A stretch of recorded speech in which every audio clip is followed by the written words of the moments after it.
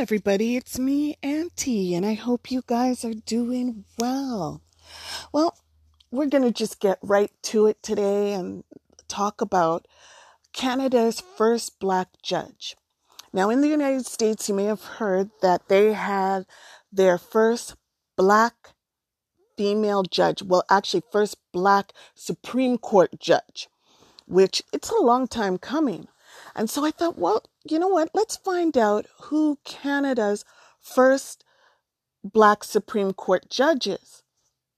Unfortunately, we don't have one yet. And I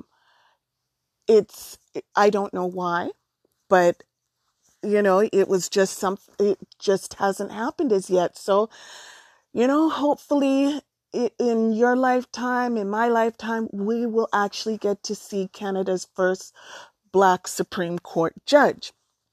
So then I thought, well, let me find Canada's first Black judge. Now, they don't have much on him.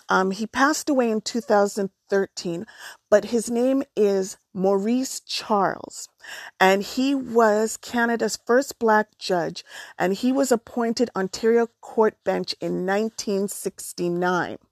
Now, he wasn't Canadian born. He was born in Guyana, and he came to Toronto to I'm not sure, in close to 1969, I guess, to become a judge.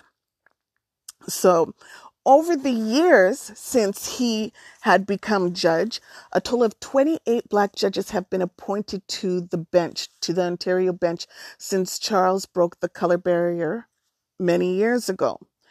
And then the one they do talk about a lot about is George E. Carter. Now, George E. Carter is the first Black judge born in Canada. So he was originally born in Toronto in 1921. And if you're from Toronto, Canada, he had a home on Beverly Street. So maybe there's something there. And he was the eldest of 14 children. Yeah, right? And then I thought, okay, let's find out how many Black judges are in Canada. Now, there is almost 2,000 judges across the country, right? And in Ontario, there is 10 appointed Black judges. In Nova Scotia, I'm just trying to see here. In Nova Scotia, they have 2. And Quebec, Alberta, and British Columbia have 1 each. That's really a low number. And I hope with you guys, the next generation coming, try getting into law, because it sounds like we could use more Black judges, a Supreme Court Black judge, and, work your hardest to be there. The path has been paved. All you have to do is just walk it, right? So I am going to read a story that is a young girl who's never been to a place, but for some reason her heart is there, a place she's never been. And I'm wondering if we all have ever felt that way. So here we go. The ocean lives there. Story by M.J. Fever.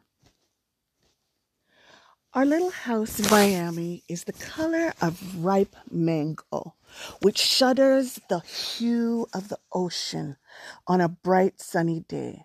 And inside the house, just down the hall, there is a tiny door.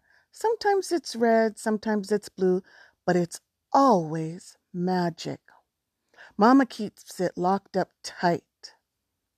But when I stand in front of it and tilt my head just so, I could swear I smell the scent of coffee beans and orange.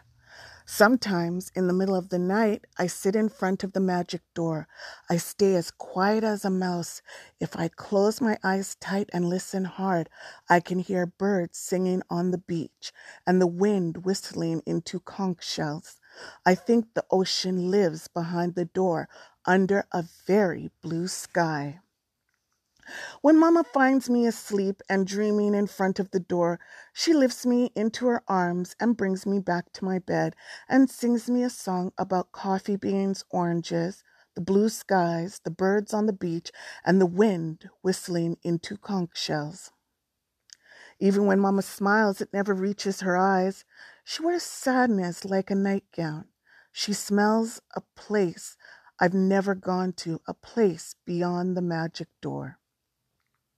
While Mama makes oatmeal for breakfast and Papa puts his socks and pants and Gayabera shirts in the wash, I push my ear against the door. And I imagine the mountains roll behind it, the cows and the goats and the falcons and the emeralds and the people who dance and the rara with their drums and their maracas. Then Mama calls me to the table and I can choose to have some banana oatmeal or some cornflakes. And I always choose the oatmeal because it smells and taste reminds me of a place I have always wanted to go. A place I imagine exists on the other side of the red-blue door. A place where it's always summer and the birds always sing. On our way to the bus stop, I asked my sister Caroline about the magic door, and she says Mama built it for herself, out of love, sadness, heartbreak, and memories.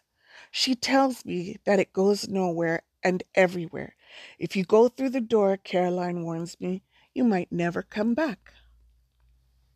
I tell her I miss the ocean that lives in the space behind it.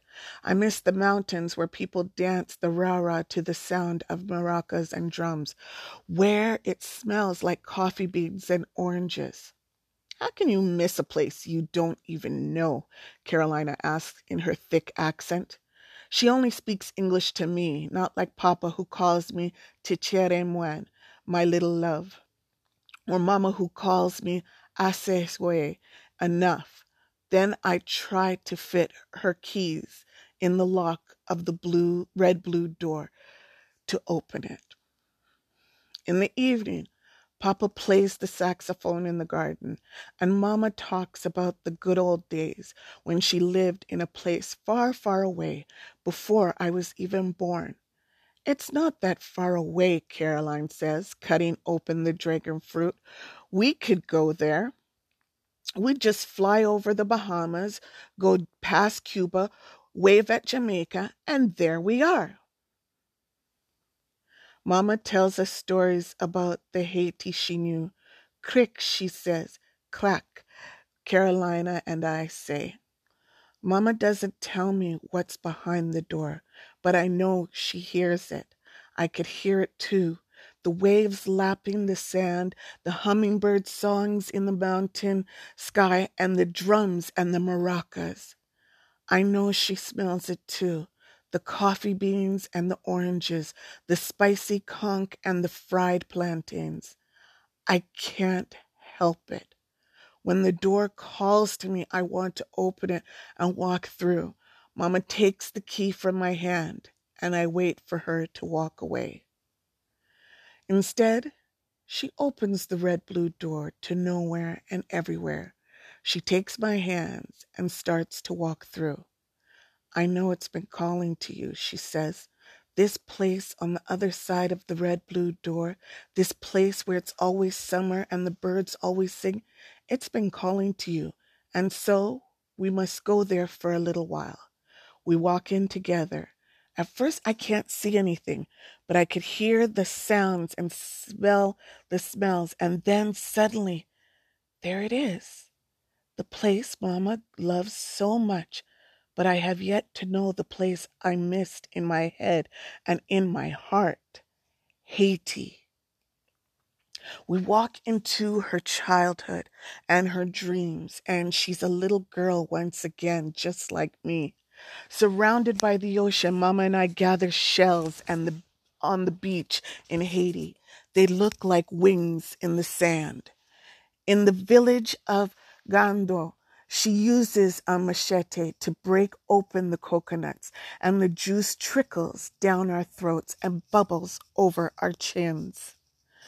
We get guava, passion fruit, and mangoes that are so purple that they look like eggplants. We take a rainbow colored tap tap bus up the mountains, and together we dance to the rhythm of Yonovalo until Mama says that it's time to go. I close my eyes and once again find the magic door. We wave goodbye to Haiti. I feel my eyes well up with tears, but Mama says now that I've visited, I can go back anytime I want. All I have to do is close my eyes and remember. When we get back to the house in Miami, Mama is laughing for the first time in a long time. And anytime I start to miss the island, I just close my eyes, breathe deeply, and I could hear the wind whistling in the conch shells and the rah-rah music. I could taste the mango and see the turquoise ocean and the falcons flying in the blue sky. My home away from home is always waiting for me.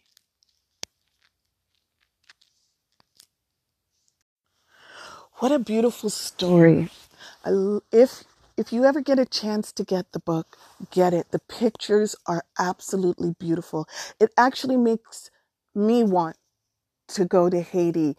You know, I know of places. I was born here in Canada, and I always found my heart was in Jamaica for a while. And beautiful. The water's beautiful. The smell of the sea, like my skin felt nice. It may have been very hot, but it was just wonderful and beautiful, and the food and everything. And I always look forward to going back, you know, and it's amazing. Absolutely amazing. And when your heart's there, it's there. It's where your ancestors are from. You know, when you feel you belong in a place. Your ancestors are from there. Maybe you have family out there. And hopefully one day, you know, you'll take a trip out there and explore. All right? Well, that's it for me today. And I am proud to be Black because Black looks good on me. And it looks good on you and you and you and you. All of you. So you guys have a great week, and I'll see you next weekend. Bye for now.